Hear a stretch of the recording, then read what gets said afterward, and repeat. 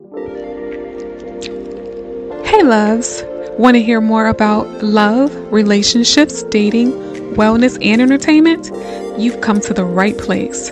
Let's dive into some juicy topics and see where it takes us. I'm your host, K Love, and you are listening to Love Our Talks. Hey, loves. Welcome to another episode of Love Our Talks, the podcast where we dive into all things juicy about love, dating, relationships, entertainment, and wellness. I am your host, K Love.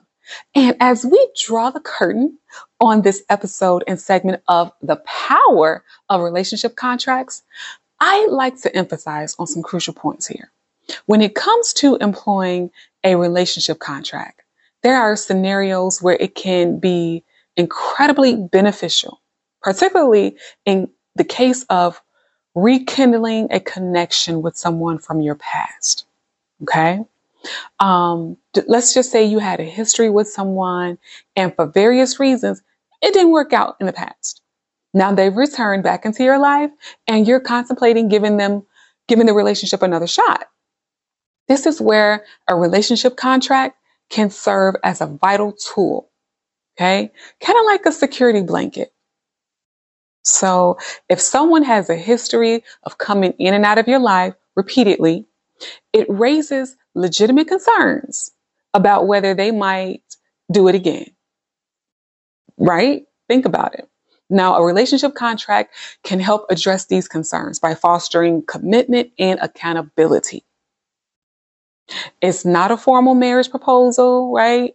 But rather a starting point for honesty, truthfulness, and a renewed commitment.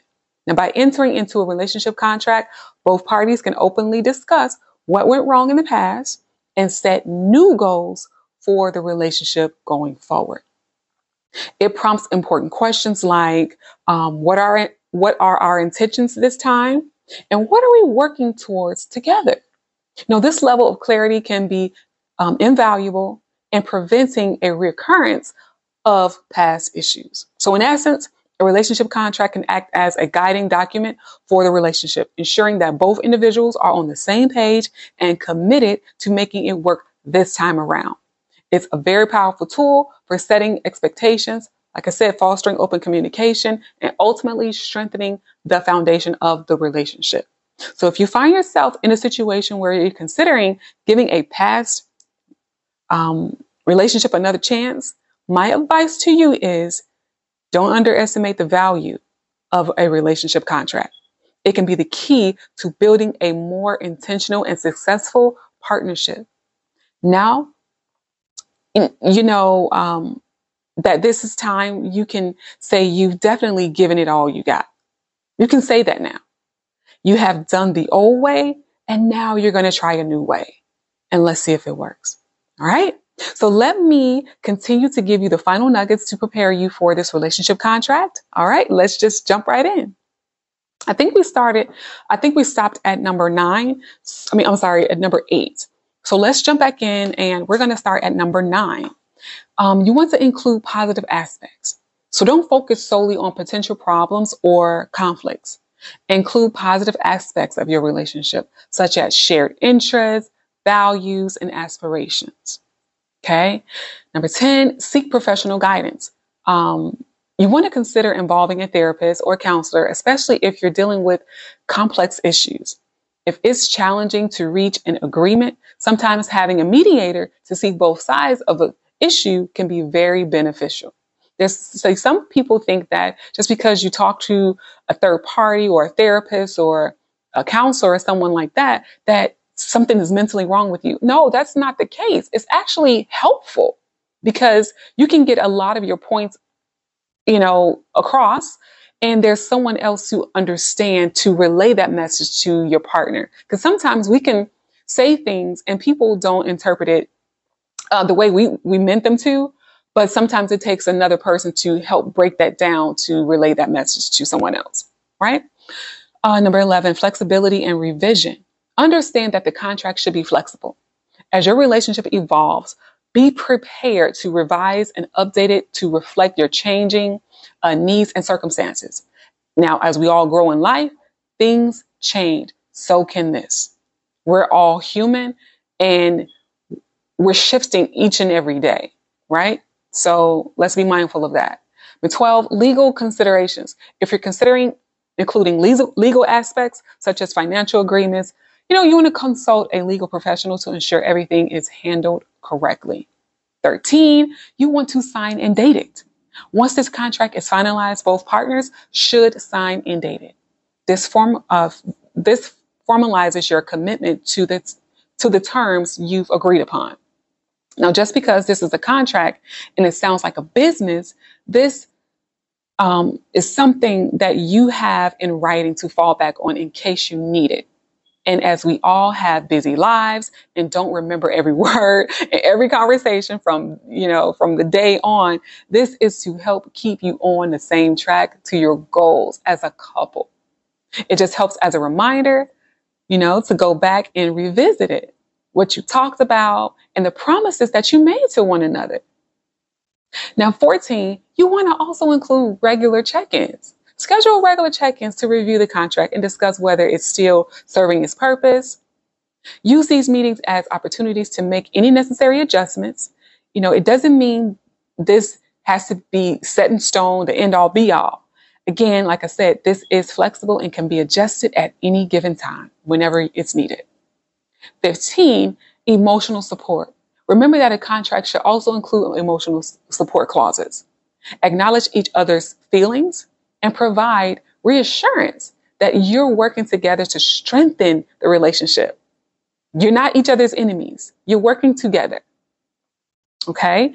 Number 16, privacy. Decide whether the contract will remain private or you'll share it with a trusted third party, such as a therapist. Privacy can be crucial for some couples.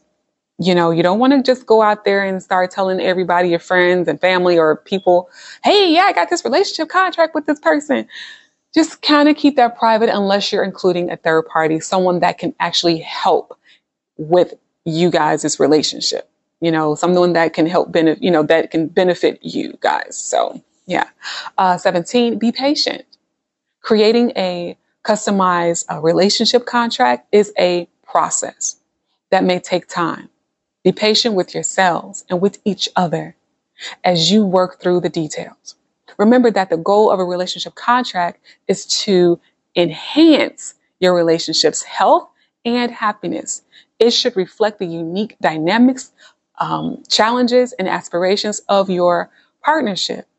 And it should ultimately serve as a tool for growth and understanding and mutual respect. And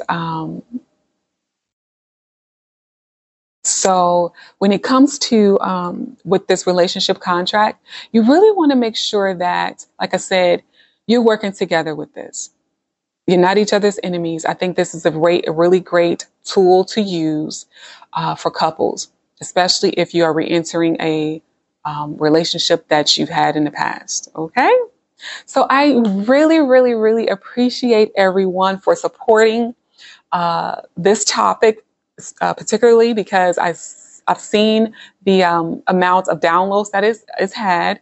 And this is, I guess, a very interesting topic that people want to know about and that's not being talked about.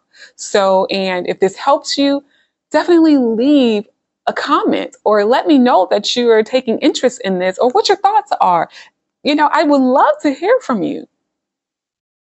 Okay, so yeah, I would love to hear from you.